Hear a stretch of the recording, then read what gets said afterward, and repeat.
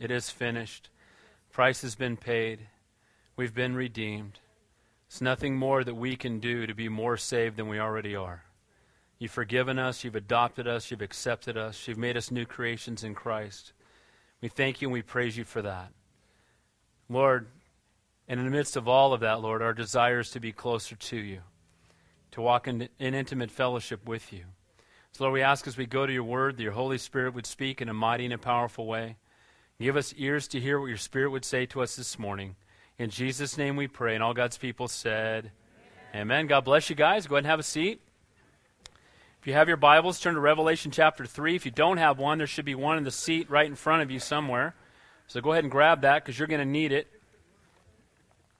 Got to make sure I'm not up here spouting a bunch of noise, right? Got to make sure it's in the Bible. The only way you can do that is if you got it open yourself. All right.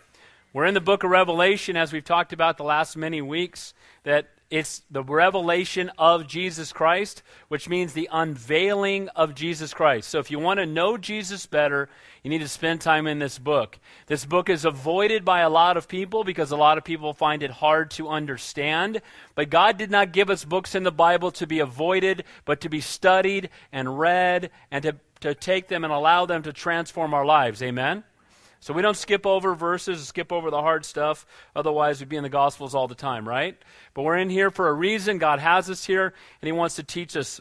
Now, chapter 2 and 3. Chapter 1 reveals the person of Christ in heaven. I want you to go back and read that. You get to see who he is in heaven.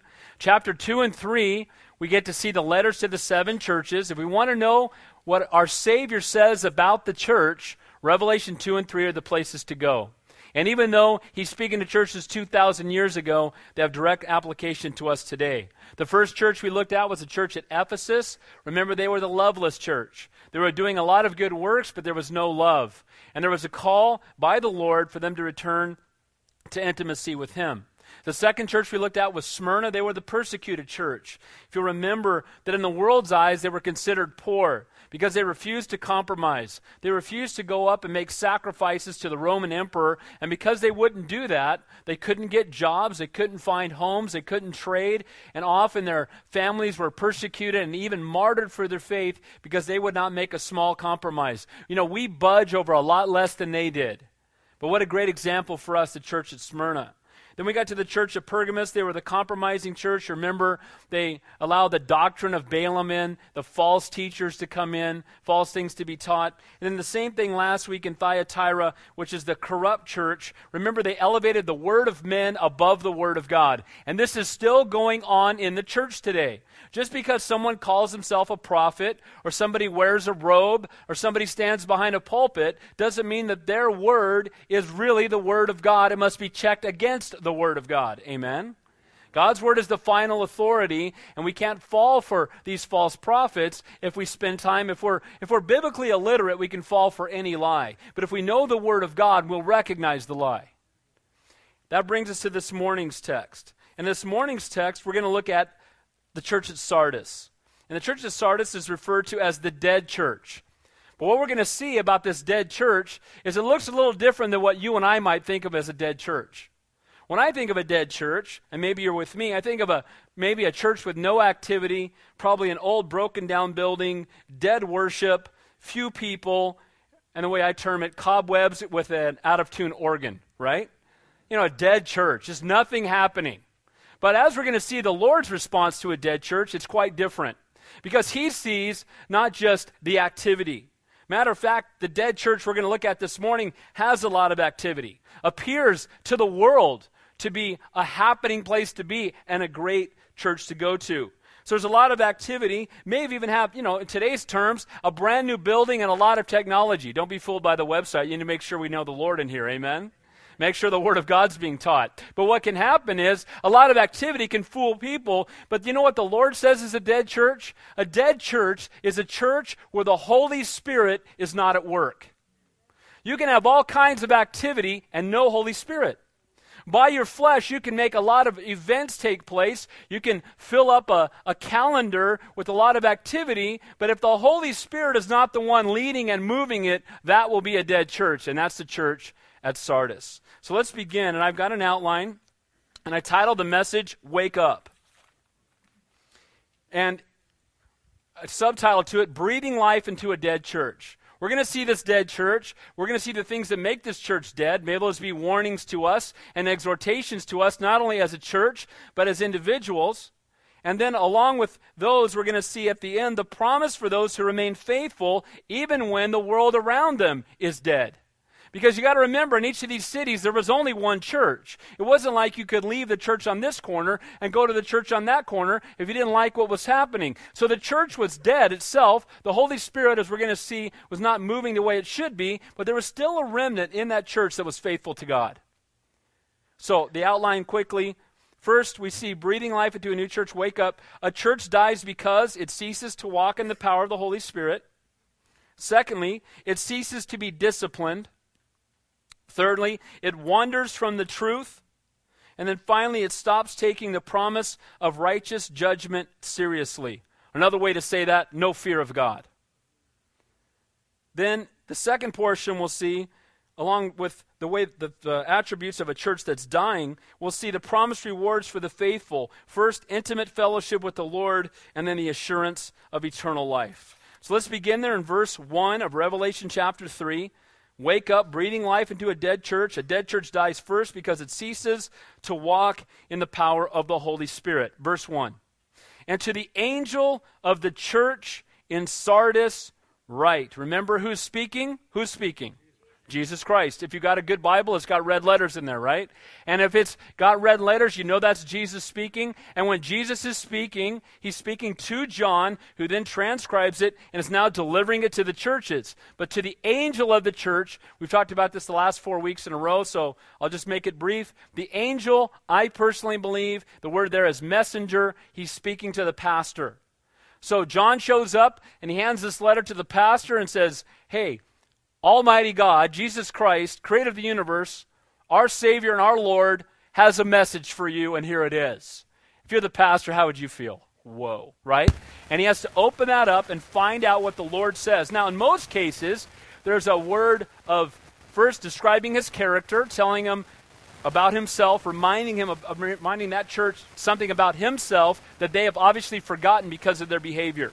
Then he would usually give a commendation. These are the things you're doing well. And then he would go on to talk about the things that needed to change, and then the reward if they did change. Now, this letter doesn't follow that exact pattern, but we can see this letter is written by the Lord, is spoken by the Lord, written by John, given to the pastor, and now the people are going to have to respond.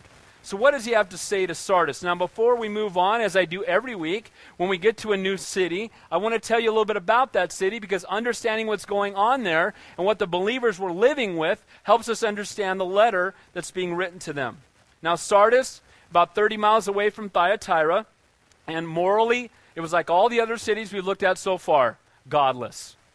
They were living in a godless city that was heavily involved in pagan idolatry, and part of their worship was drunkenness and sexual immorality that attempted to legitimize these forms of worship to these pagan idols. So the people all around them were involved in pagan idolatry and were worshiping these false gods. Like the other cities, several of them, it was a very wealthy city because it was located right in the center of 5 roads that came together.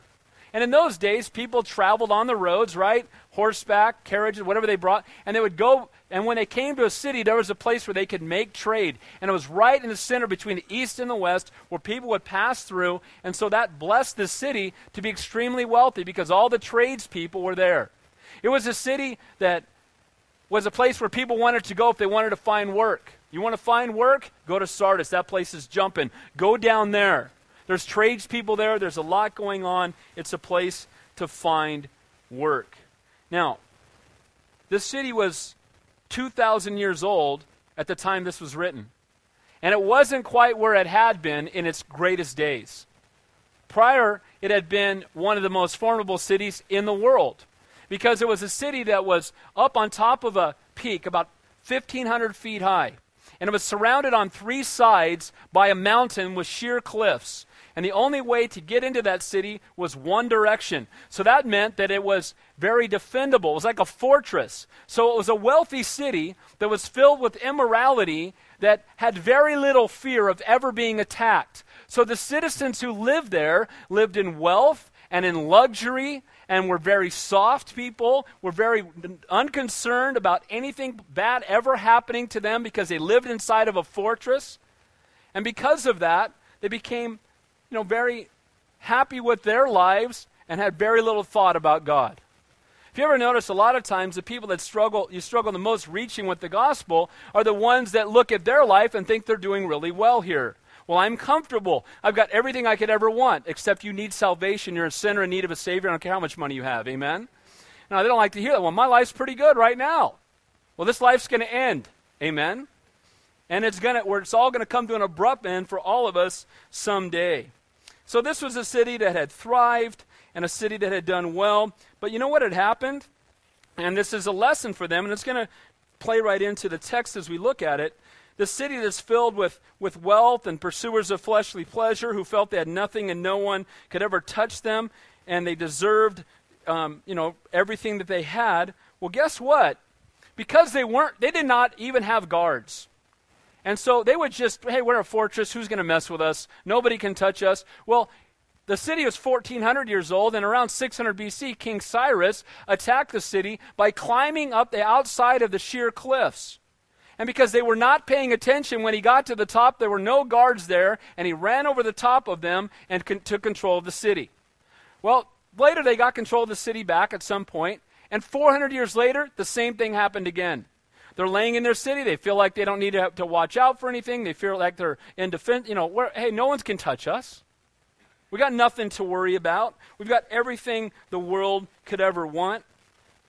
So this overall softness and lack of diligence and discipline led to Sardis being defeated on more than one occasion, and it was apathy and overconfidence that led to their defeat. Lack of diligence and discipline brings about demise. And that's exactly what happened to the city of Sardis. So Sardis still exists, and it seems to still be functioning fairly well, but it's not quite the city it once was. It's a shadow of its former splendor. So the church in Sardis, unfortunately, had become like the city.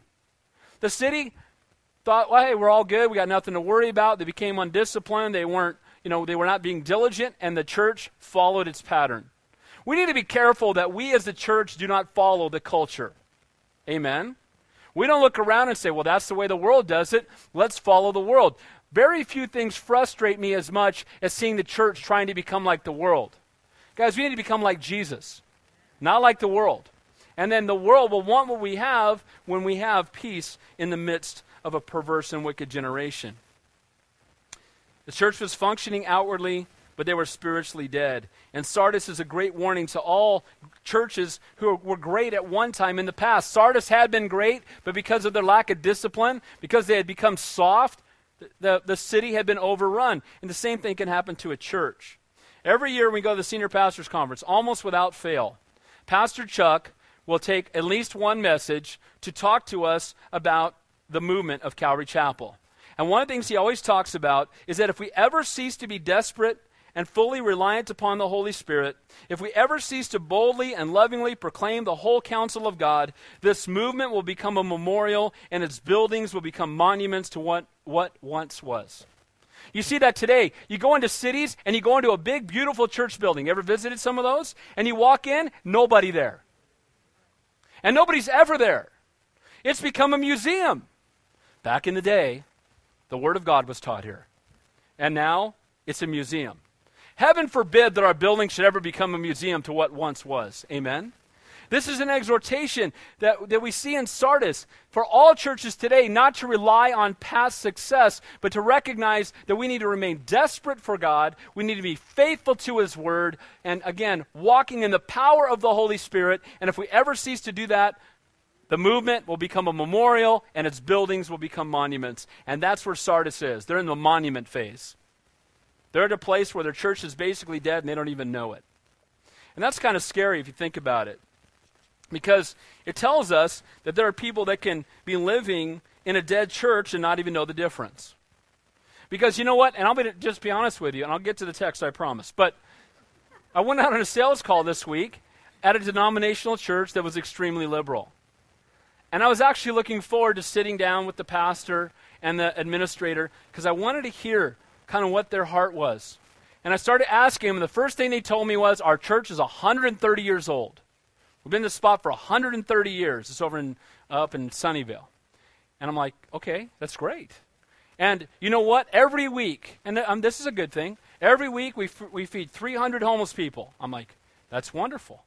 But that's something we should do as a church. Reach out and minister to those who are hungry without question. But then I kept waiting. So tell me what the vision and the passion of this church is, Pastor. Tell me what it is your heart is. Well, we want to be really involved in the community. I said, great. And what would you like to do with the community? Well, just last month we won a landscaping award for our facility because it's so nicely landscaped. I said, you know what? You got a beautiful facility. It's really nice. Tell me what else you would like to have happen during the time that you're here as a church. What would you like to see your church doing? Well, we want people to have weddings here. I said, okay, that's great. Have weddings here. What else? I asked this question for 45 minutes. I never heard Jesus one time. I never heard the Word of God one time. You know what I heard was, well, we got to kind of adapt, and our congregation's getting older, and, we got to kind of please them, and so I have to change what I'm doing to make sure that they're comfortable and happy. And so he started asking about our church, and he goes, so tell me what your heart is. I said, it's the Great Commission. Our calling is to go therefore into all the world and preach the gospel, baptizing in the name of the Father, Son, and the Holy Spirit. And my job as a pastor is to equip the saints for the work of the ministry. And how do we do that? We teach the whole counsel of God, do it in truth, do it in love, and do it without compromise. Amen? But guys, it can all change like that. It can all change like that. I praise God we have a building to meet in, but the church is not the building, it's the people. Amen? Oh, we got a new stained glass window. You got to come see it. He took me out there and showed me the stained glass window. And I'm like, bro, that's really nice. It's a nice stained glass window. And I'm going to pray for him. And I gave him my card, and he said he was going to go and listen to one of my messages. Hopefully it's not this one, but if you're live stream, I'm right here. God bless you. Lord loves you, and I'm glad we met. And like Sardis, it's not too late to make things change. Amen? So, Sardis' greatest achievements were all in the past. They were all behind him. What's going on? This is 2 weeks in a row. Technology. Blessing or curse, I'm not sure which. All right. So, Sardis was a city that had seen its better days, was still looking to the past often. And now things were falling apart, and the church was following in its footsteps. I guess I'm using this mic now, aren't I? And the church was following in its footsteps. It had become undisciplined. It had become lackadaisical. And as we're about to see, Jesus has an opinion about this church. So the angel to the church in Sardis write, and here's what he says. These things says he who has the 7 spirits of God and the 7 stars. Remember, when the Lord gives his character, he always gives with his character something that church needed to be reminded of. So what does he remind them of? The 7 spirits of God. Now, how many Holy Spirits are there? 1. If you go to Isaiah, we don't have time to do this, but you get the 7 attributes of the Holy Spirit mentioned in Isaiah. It talks about knowledge and wisdom and all those things. And he's talking about the fullness of the Holy Spirit. He's reminding them that he is fully God. He has the fullness of the Holy Spirit available to him, and the fullness of the Holy Spirit that can be poured out upon them. He's reminding this church that is no longer walking in the power of the Holy Spirit, that the Holy Spirit is still available to them. 7 in the Bible is the number of fullness or completeness. And so the fullness of the Holy Spirit is available to this church. When was the church born? What chapter of the Bible? Acts chapter what? Acts chapter 2. They were waiting in chapter 1, and the Holy Spirit came in chapter 2. I guess I can't move now. I got to stand right here. Chaining me down. But here's the point. It's good for me. Acts chapter 2 is where the Holy Spirit was birthed. And how was the Holy Spirit birthed when the church birthed when the Holy Spirit came upon them? Prior to that, again, they were walking with the Lord. Prior to that, they were denying the Savior. You remember that? They were running and hiding. They were not remaining faithful. And then the Holy Spirit came upon them, and 3,000 souls were added to the church in a single day. That's when the church was birthed. Guys, the way that the church was birthed is the same way that the church is going to continue to be successful. It must be under the control of and empowered by the Holy Spirit. And so he's reminding this dead church, you've left the Holy Spirit and you got a bunch of stuff going on here, but there's no fruit. There's nothing good coming of it. The Holy Spirit gives life to a church, to the church. And if a church is dead, if our walk is lukewarm, if our devotion and prayer life are dry, what we need is a fresh outpouring of the Holy Spirit. Can I tell you something? I pray every morning to be filled afresh with the Holy Spirit because I leak. Amen? You pray the first time to be filled. The Holy Spirit is with you, in you, at salvation. It comes upon you. Jesus breathed the Spirit in them in the Gospels, but then they went and waited till the Holy Spirit came upon them. So there's a subsequent baptism or filling or indwelling. I don't care what you call it, just get it. Amen? So the Holy Spirit upon us is what we need, but then you see them later praying for the Holy Spirit to come upon them afresh. Well, we need that, and our church needs that. And when we cease to walk in the power of the Holy Spirit, we're on our way to being a dead church. All the church's man-made programs in the world can never bring life any more than a circus can resurrect a corpse. Amen? You can have all the programs, all the stuff. You can get a book out on how to grow your church through man-made programs, and you can draw a crowd. But if the Holy Spirit's not at work, it's a big waste of time. This is what the church in Sardis needed, a fresh outpouring of the Holy Spirit. When the Spirit is grieved, the church begins to lose life and power. How do we bring the Holy Spirit back into the church? Not only do we pray for it, but we confess our sin, we get right with God and each other, and then the Holy Spirit will bring new life into the church. Guys, it's when we walk in holiness, it's when we obey the Lord without reservation that we're going to see revival. So the spirits of God and the 7 stars. Again, the stars speaks of the pastors. And sometimes when the church is dying, it's the pastor's fault. That's a fact. Believe me, I take that very seriously. I walked out to my car after that sales call the other day, and I said, Lord, before you let me get like that, strike me down dead, please. And I meant it. The last thing I want is to be the CEO or the activities director of Calvary Chapel. Right? This is, we're not the Elks Club. This is a church. And because it's a church, we're the bride of Christ. And because we're the bride of Christ, we're here to glorify and honor Him and to know Him better.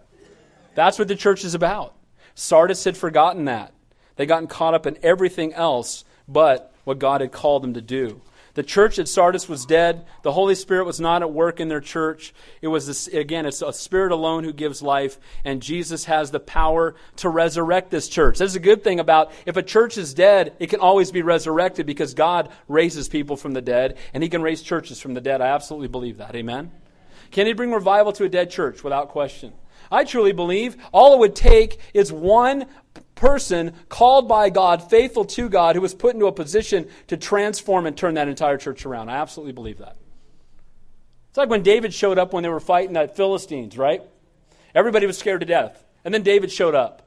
And what happened? The Holy Spirit entered into the camp because the Holy Spirit was upon David and everything changed. And David saw it from a spiritual perspective. And you know what? One godly person sold out for Him, who's got their eyes on Him, can transform a dead and dying church. Then he says this. This is Jesus speaking to the church at Sardis. I know your works, that you have a name, and that you are alive. Now, what does that mean? I know your works. Jesus says this to each church. He knows what a church is, what a church does. It's never hidden from the Lord. And so He knows the truth about this church, and He knows the truth about you and me. We can come here on Sunday and play church, can't we? Put on the Christian face. Praise the Lord, brother. Right? Screaming at your wife in the parking lot and then getting here. Praise the Lord, brother. Right? You can absolutely do that. I've gone on sales calls and I'm talking to somebody. They find I'm a pastor. And their whole attitude changes. Immediately. Like, what? Oh, you're a pastor. And then all of a sudden they find I'm a pastor and then... Oh, praise the Lord, brother. The Christian face comes out. Oh, I fellowship in such and such a place. And oh, yeah, that's such a wonderful thing. And oh, praise God. And I'm, whoa. Hypocrite means to be an actor. To pretend to be something that you're not. Be careful. Amen? So, The Lord knows the truth about this church. He knows the truth about us. The word works there means acts, deeds, labor. It speaks of working unto exhaustion. The church at Sardis was not free of activity. Apparently, a lot was happening. Outwardly, probably appeared to be a very vibrant church, a lot of activity, a lot of ministries. And again, notice there it said it had a name. That word had a name means they had a reputation. So the people on the outside, that church in Sardis had a reputation as being alive and a happening place. Guys, if you have a good reputation with the world, that's not always good. And again, I'm not saying we should have a reputation with the world that we're a bunch of jerks and we're self-righteous or anything like that. But at the same time, if the reputation is, yeah, go hang out with those guys, stuff's happening down there, but there's never any conviction and there's never any salvation, something's wrong. And so we see here that they have a name and that you are alive. The word you're alive, their reputation from the outward appearance, again, was that they were a church that had a lot of vitality. Probably meetings every night, numerous programs, community involvement, people coming in and out, maybe a new stained glass window, I don't know. But they had all the new stuff, and it seemed from the outward appearance that this was a happening place to go to church. But the Lord has something else to say. Here's what Jesus says. But you are dead. That's kind of direct teaching, isn't it? That's teaching with clarity, as Damian Kyle likes to say. Teaching with clarity. You are dead. The world says you have a great reputation, you're alive, you're doing all this stuff. Oh, by the way, you're dead. Ouch. How'd you like to be the pastor reading this letter? You are dead. Well, that's not good. We've got to change something here. You guys, it's not how we see ourselves that count. It's not how men see us that counts. It's how God sees us that counts. And the church at Sardis looked really good from the outside, but the Lord cut right to the heart. You are dead. And again, a good reputation is no guarantee of true godly character. We may fool men, but we won't fool God. So they had a lot of activity, but no lasting fruit. Entertaining a crowd, but making no disciples. The word dead there also tells us something else. It indicates there was no struggle, no fight, and no persecution. This is the first church we've seen so far facing no persecution. You know why there's no persecution in the church at Sardis? Because they're dead. Satan's resources are limited. You understand that, right? He's not God. He's not close to God. He's not the opposite of God. He's not near God. He's nothing compared to God. Amen? So, he can only be so many places, and he only has so many followers. And you know what he's not going to do? Waste his time on a dead church. He's going to attack those who are being used mightily by God. And so Sardis, you see Smyrna being persecuted. Why? Because they won't compromise, and they're standing for the things of God. Sardis, where there's very few, as we're going to see when you get to the end of the text, walking with the Lord, he just kind of leaves them alone. Look, I'm not going to waste my time with them. Some of you might say, well, I've been a Christian for 15 years and I've never been persecuted. Okay. Might be time to step it up a bit. Amen? I heard a pastor say this once. I've shared it here before. He said, I want to be so on fire for God that Satan knows my name. And I thought, I want to be so on fire for God that Satan almost knows my name. Right? I want to be just below the cutoff. Right? Sardis, you could care less about them. There's no fruit there. Nobody's getting saved. Lives aren't being changed. As a matter of fact, people are on their way to hell without Jesus and being entertained in their church and have no idea. I had to help them with their budget or something. Keep them running because nothing good is coming of it. It wasn't that the church at Sardis was losing the battle. A dead body has lost the battle and the fight is over. In this letter, Jesus doesn't encourage the Christians in Sardis to stand strong against the persecution of false doctrine. Again, probably because there was no danger and there was no threat of that type at that time. Isn't it interesting how clearly different Jesus sees churches than the world? Because from the world's perspective, Sardis was a vibrant, happening church with a great reputation. But from the Lord's perspective, it was dead. The Lord is far more concerned with the lost being saved, the saved being discipled, His Father being glorified, sinners being called to repentance, rebellious Christians to restoration, the Holy Spirit working in and through the church, God's children remaining faithful in the face of trials and persecution, and impacting a lost and a dying world with the truth of the gospel than any amount of activity or our reputation before men or how many people we entertain on Sunday. Amen. That's the Lord's heart. And He looked at Sardis. Okay, you're drawing a crowd, you're entertaining people, but the key to all of this is we need to be bringing people to Jesus. Can I say this too? It's good to do good works. But if we're doing good works, it ought to be a bridge to tell people about Jesus. Because if it's not, it's a waste of time. Well, we went down and we planted some flowers. That's great. Did you tell people about Jesus while you were there? Amen? I mean, forgive me if I'm being a little cynical, but sometimes you see that. I'll talk to somebody and they'll go to great expense, spend their own time, their own money, spend weeks. They'll go away to a foreign country. What did you do while you were there? Well, we helped build a couple houses. That's wonderful. It really is. I'm being sincere. That's wonderful. Praise God for that. But you make sure that if you give a cup of cold water to somebody, you do it in Jesus' name. Because it can't be fruitful if we don't point them to the one. All we've done is make someone more comfortable on their way to hell. I didn't come for this today, did you? Right? That's the reality. Our heart and our job and our calling is to see the lost saved, not the lost comfortable. Amen?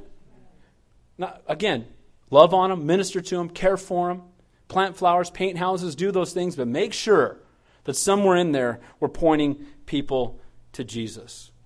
Here's a sobering thought before we move on to verse 2.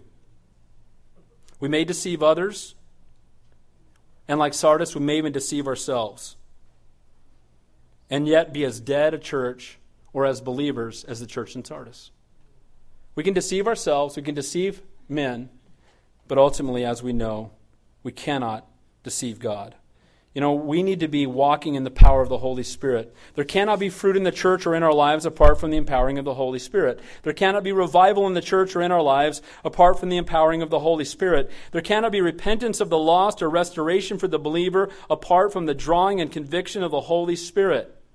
The success of a church is directly proportionate to its level of submission to the Holy Spirit to empower, teach, equip, correct, and give us understanding of God's Word. Apart from that, it's a waste of time. Amen. What do we need more of in this church? The Holy Spirit. We need to be filled. What did John the Baptist say? Jesus said, of men born among women, there's been none greater than John the Baptist. So if Jesus said it, then it's a fact. Amen. So the greatest man who ever lived outside of Jesus Christ up to that point was John the Baptist. And what did John the Baptist say? I must decrease that he might increase. So the greatest man who ever lived, according to Jesus Christ, said, it got to be less of me and more of him. If that's true of him, it's really true of us. Amen. Got to be less of us and more of him. So, wake up, breathing life into a dead church. A church dies because it ceases to walk in the power of the Holy Spirit. It trusts in its reputation before men more than it's standing before God. Number 2, it ceases to be disciplined. It doesn't fulfill God's calling. God has a calling on your life, God has a calling on my life, and God has a calling on this church's life. Amen? Look at verse 2. So you're dead. Be watchful and strengthen the things which remain, that are ready to die. For I have not found your works perfect before God. A church dies because it ceases to be disciplined. He says be watchful, and literally in the Greek, that word means wake up. That's where I got the title of the message. He basically looks at him, you're dead. Wake up. Your church is dead. You've stopped functioning as a church. You're all about activities, but you're having no impact on eternity. Time to wake up. And then he says not only wake up, and that is the first step, by the way, in a dying church, is waking up to the fact that something is wrong. You know, they become ineffective through self-sufficiency, carelessness, a lack of godly discipline and discernment, by turning a deaf ear to the Holy Spirit, and Jesus tells them, wake up. Listen afresh to the Lord. Be filled afresh with the Holy Spirit. Take an honest and open look at where you are and what you're doing, and then respond as the Holy Spirit leads. Wake up. Maybe that's a word for some of us this morning. Maybe we've been on the lukewarm cruise with the Lord. Can I encourage you, and Pastor Brian, I'm going to steal this directly from him. He said it yesterday morning, and I liked it, so pastors steal from each other. Fits in your gun, shoot it, right?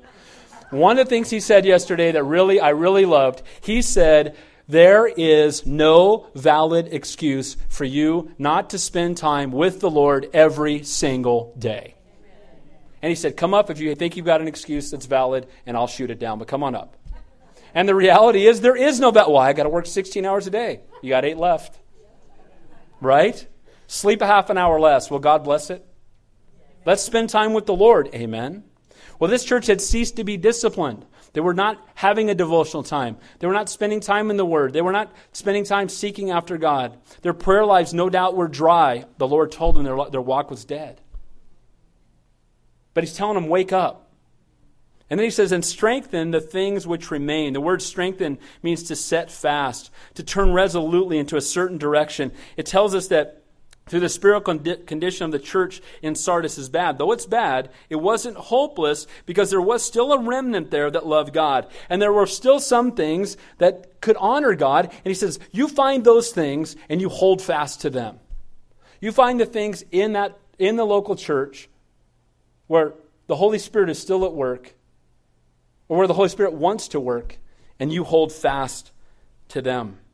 Jesus had not given up on them. While it was late, it said they are ready to die. So they're ready to die. But God can still bring revival. Picture again of God's grace as He seeks to revive those who are dying spiritually. His exhortation to a dying church is to wake up, recognize the Holy Spirit is still moving in your church, and hold fast to Him. In the areas where the Holy Spirit is not moving, just let it go. And then He says, I have not found your works perfect before God.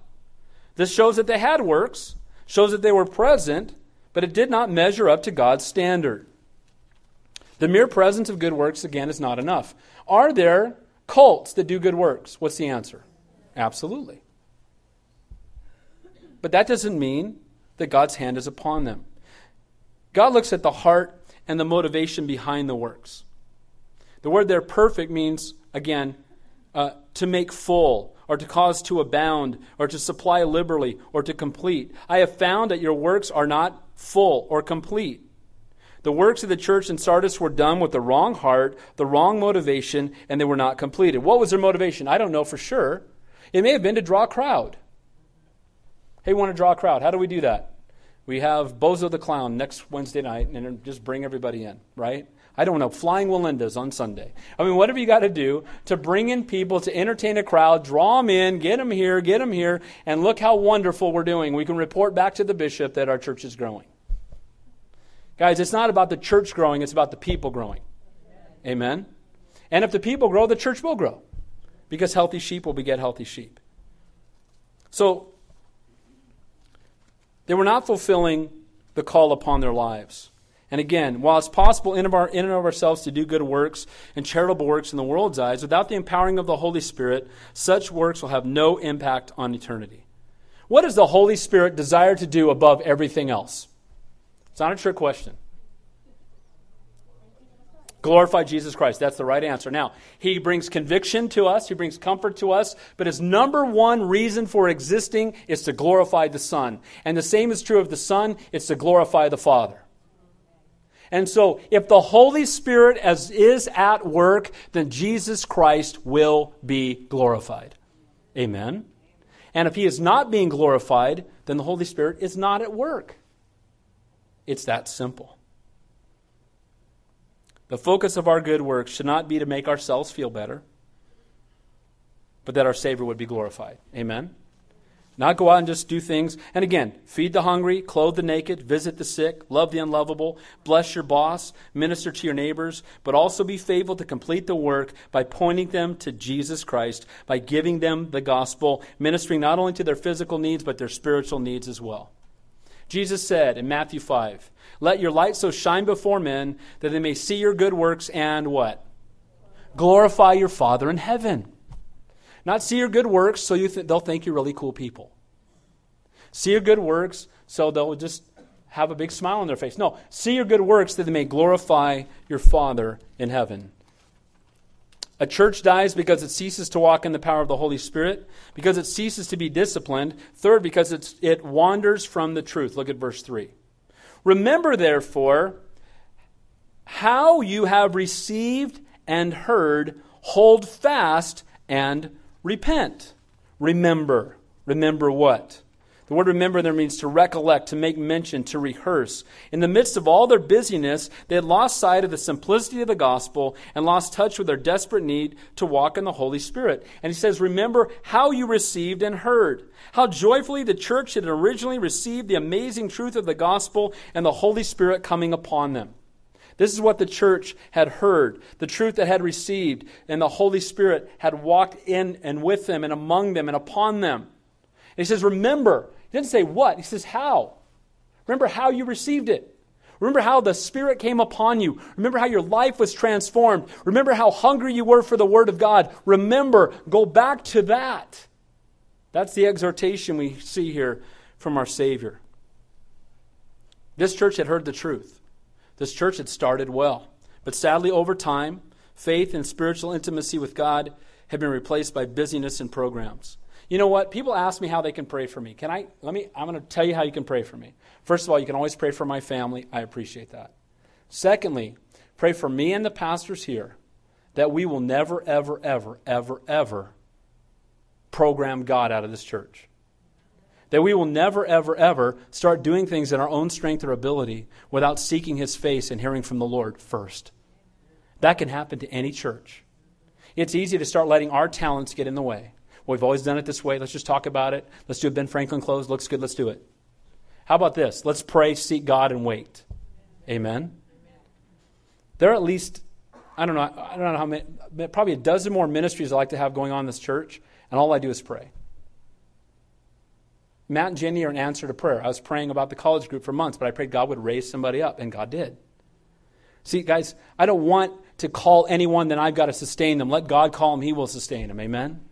But we need to be sensitive to the Holy Spirit. And the church at Sardis was busy and programs were happening. They looked alive to the outside and they had a name, they had a reputation. Wow, things look really good, really good. And by the way, Jesus says you're dead. Help us, Lord, that we would never be a dead church. Amen? Godly character had been replaced by worldly reputation. The church had indeed lost sight of what was important, and the very reason it existed, they are and we are the bride of Christ, and our calling is to know Jesus and to make Him known. Amen? The word there, hold fast, means to guard from loss, to keep an eye open, to prevent it from escaping. These truths had been all but forgotten.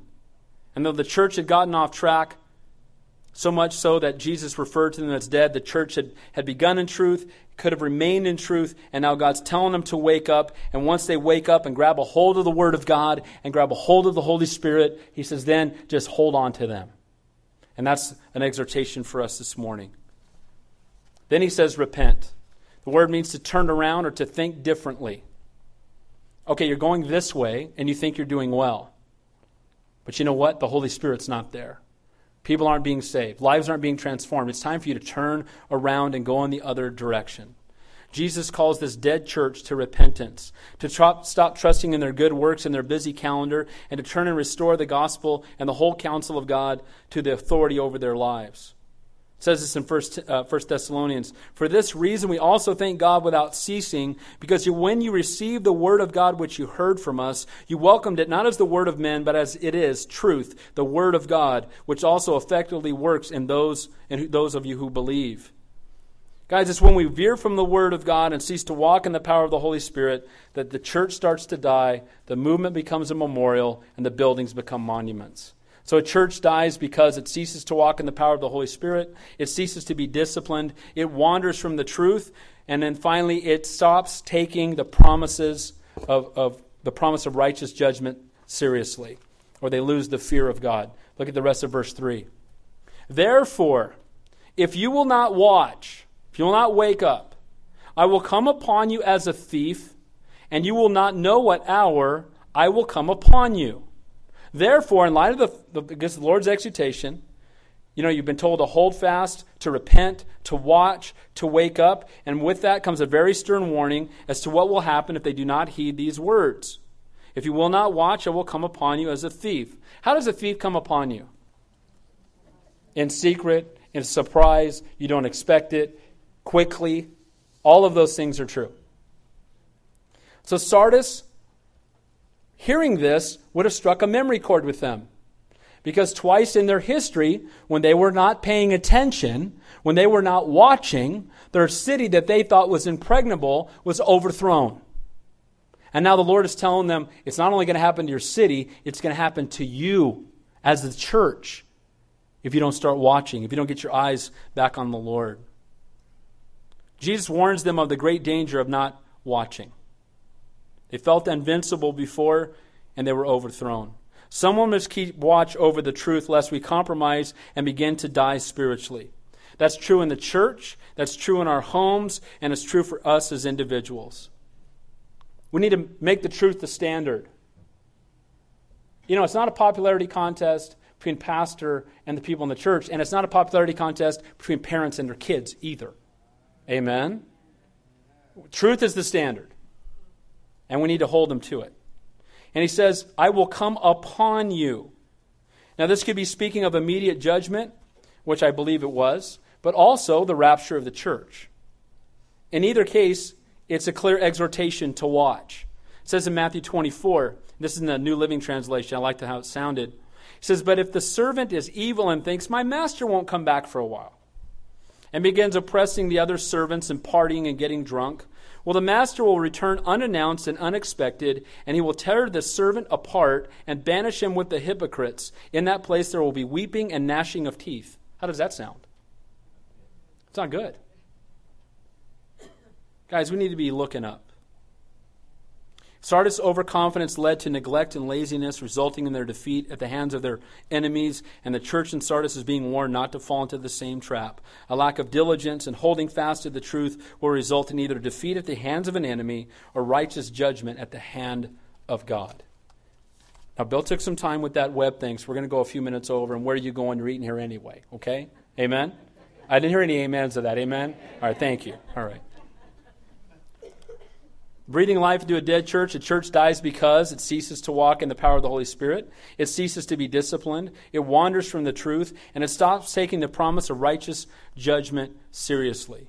Now here's the promised rewards for the faithful remnant. Have you ever felt overwhelmed? Have you ever felt like you're one of the few people that loves God in a city?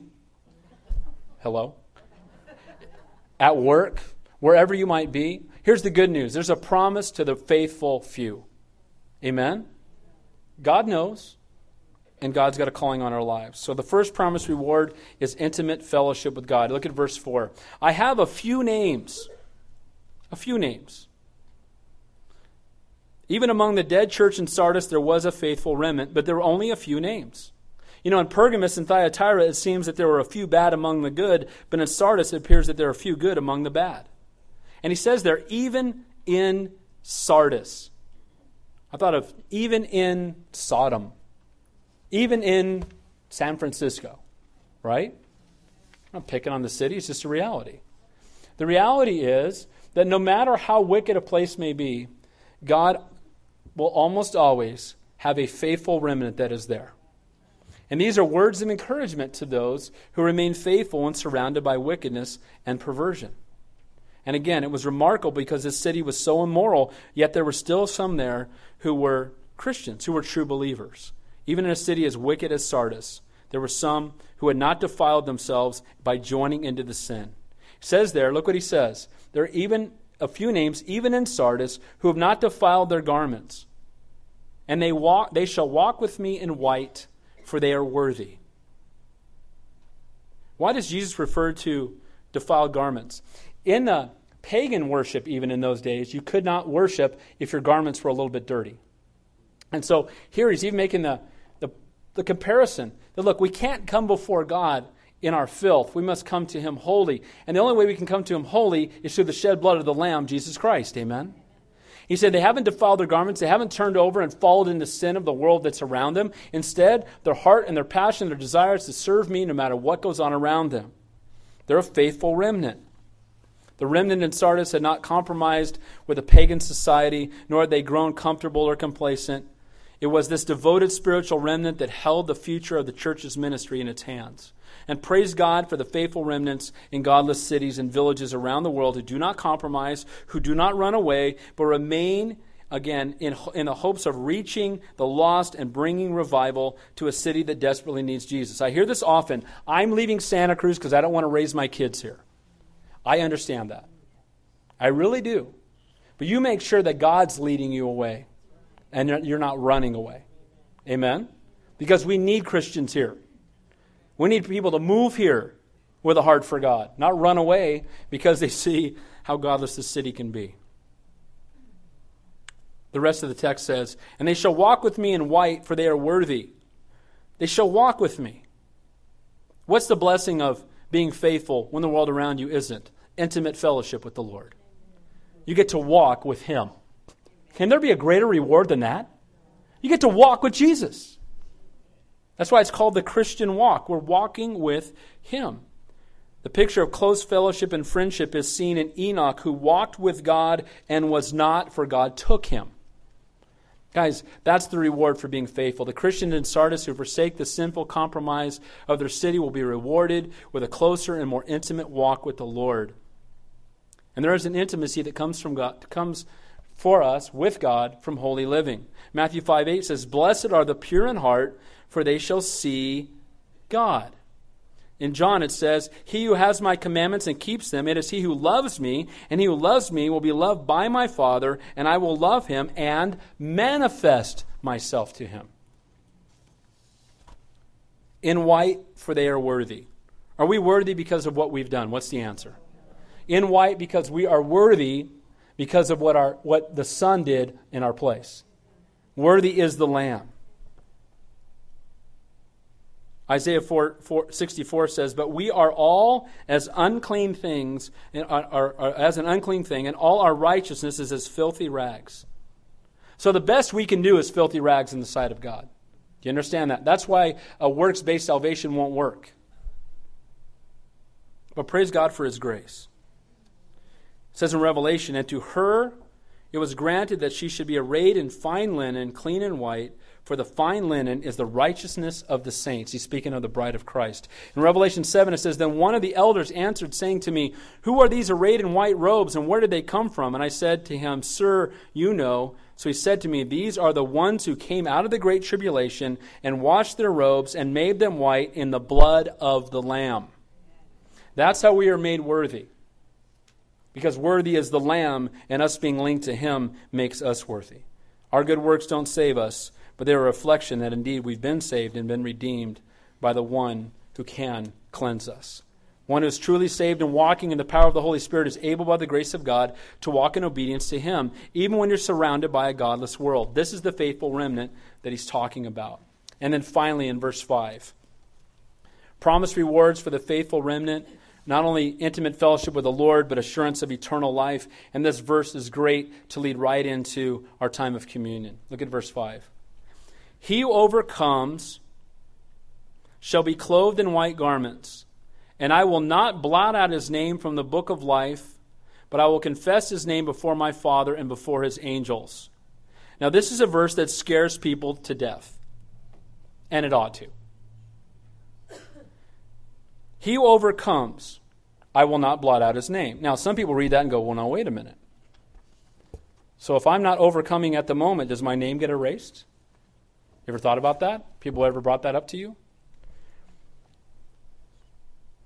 We're clothed in white garments by His shed blood, and there is a book of life. Do you know that?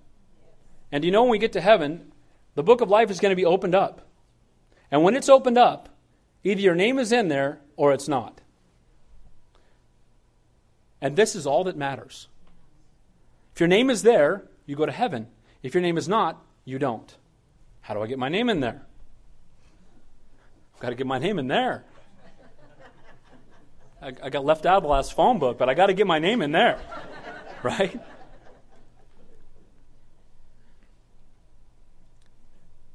We get our name in the book by confessing our sin, being born again. It's the book of the born again. There's two books mentioned in the Bible. There's the book of Adam and the book of Jesus Christ. The book of Adam is the book we're all in because we've been born. And the book of Jesus Christ, or the book of life, is the book we're all in when we've been born again. Amen?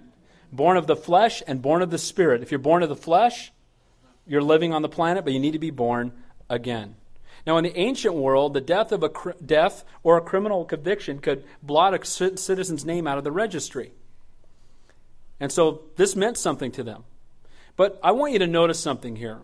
This will help, hopefully, comfort you. He's giving them assurance, not a threat.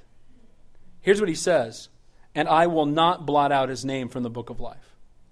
Those who overcome, those who remain faithful, you have the assurance of heaven. I'm not going to, he doesn't say I will if you don't. He says I will not blot out your name. Now, I want to close with this because I know there's some questions, and we're going to take a moment to do this. So like I said, we got food. We're going to feed you after. You can wait a few minutes, right? So does this mean someone can lose their salvation? If their name can be blotted out? There's 5 places in Scripture where it speaks of names being blotted out. We'll talk about that in a moment. Again, the context here is assurance. He's assuring them that their name will not be blotted out. But we should consider the book of life. It says in Revelation 20, and I saw the dead, small and great, standing before God. Books were opened. Another book was opened, which is the book of life. And the dead were judged according to their works by the things that were written in the book. There is a book of life, and it will be opened. And it determines whether we go to heaven or to hell. And anyone not found, it says in Revelation 20:15, written in the book of life, was cast into the lake of fire. There is a book of life, and knowing our names are written there should bring us great joy.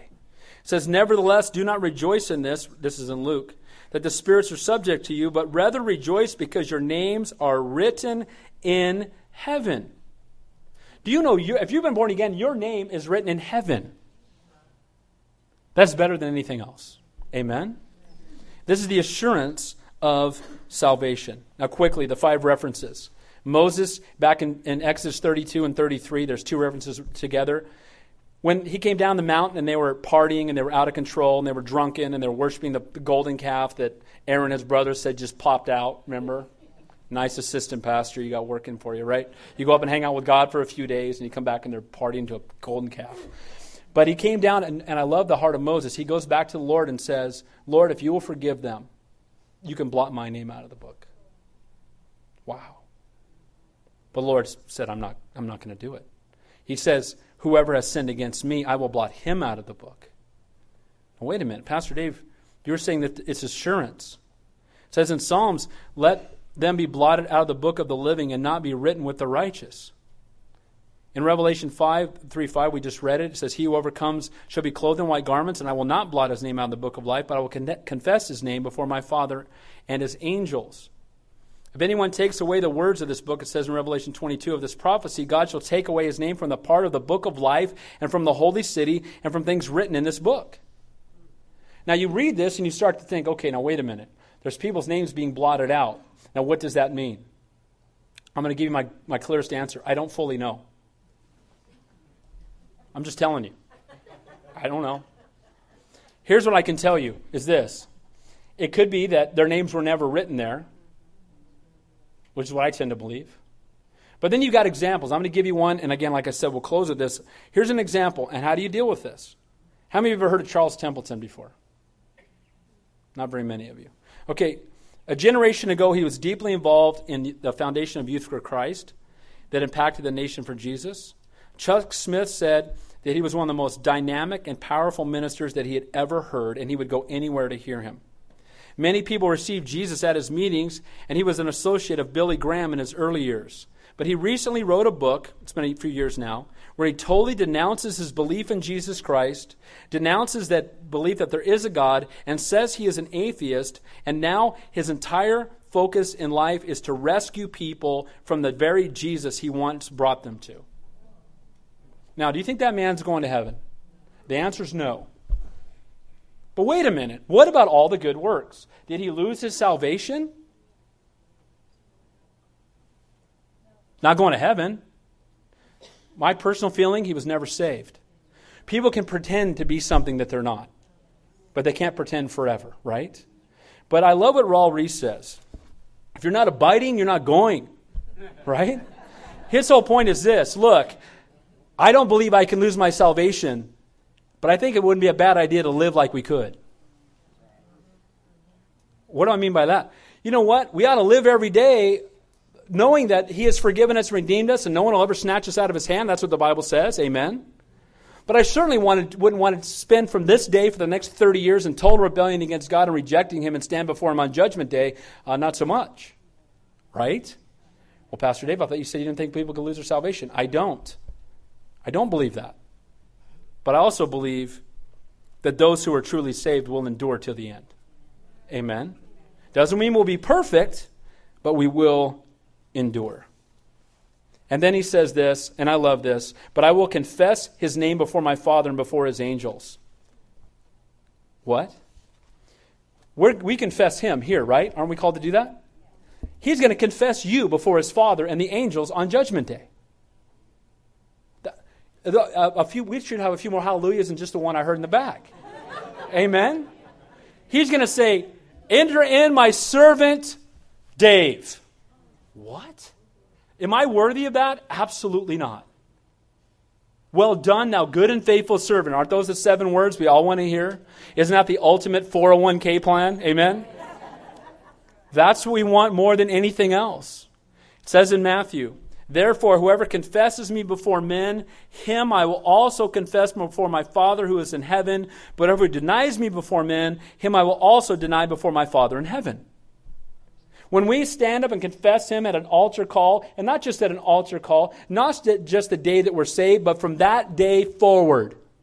Guys, we don't just confess Him in a room surrounded by Christians. We need to confess Him in a world that doesn't love Him. He hung on a cross for us. We need to stand up in the world for Him. Amen? That's the calling God has placed upon our life. This is an amazing promise. It simply makes sense that we should be willing to confess His name. And it's amazing to me that He would confess us when He could so easily be ashamed of us, couldn't He? But He's not. What a gracious God. And then finally He says, he who has an ear, let him hear what the Spirit says to the churches. And again, this message was not just for that church, but for all the churches. And I know we've gone a little bit over. We're going to go into our time of communion now. But as the guys get the elements together and they're going to get ready to pass them out to you, I want to just take a moment and ask you, don't worry about the person next to you, behind you, in front of you, the person that came with you. Is your name written in the book of life? Have you been born again? Do you know for sure that you're going to heaven? Have you confessed Him before men? And I don't mean just to make Him my Savior to get the get-out-of-hell free card and then live like the world. I mean, have you made Him the Lord of your life? The Bible says today is the day of salvation. You were brought here not by chance, but by divine appointment. The Lord loves you. Now, we're going to take communion, and when we do, that's for believers. But you know what? You can be a believer before we take communion right now. Amen? So let's pray. Heavenly Father, we come before you, and as we prepare to take these elements in remembrance of the cross of Calvary, Lord, I pray that those of us who know you, as we look back to the cross, we examine our own hearts before you, we look forward to the day we will have this with you in heaven. I pray for anybody here this morning that doesn't know you, that indeed today would be the day of salvation. The Lord, they would confess you before men, that you would confess them before your Father in heaven. And if you're here today and you've never given your life to Jesus Christ, and you want to know for sure that you're going to heaven, that your name is written in the Lamb's Book of Life, again, today is the day of salvation. What must you do to be saved? It's this simple. You confess you're a sinner. You ask God to forgive you. You make Him Lord of your life. That's it. You confess you're a sinner. How many people in here are sinners? How many have ever sinned before? Raise your hand. We got part 1 done. Now, if you're a sinner, have you confessed Him as Savior? If you haven't, you need to do that today. And so I'm going to give you an opportunity right now. I'm going to pray a simple prayer with you right before we pass out the elements. You can take communion with us as someone who's been born again. But before you do that, you need to make a confession before the world. And how we're going to do that, I want you to stand to your feet right where you are so I can pray with you. And you can know for sure you're going to heaven. Is there anybody at all? Today's the day of salvation. Lord loves you guys. Don't worry about anybody else. On Judgment Day, you won't be worried about anybody else. Anybody at all. Lord, we thank you and we praise you. And now as we go to this time of communion now, may we take this time to just reflect back on the cross of Calvary. As your word says, as often as we do this in remembrance of you. We thank you for your grace and your love for us. In Jesus' name we pray. Amen.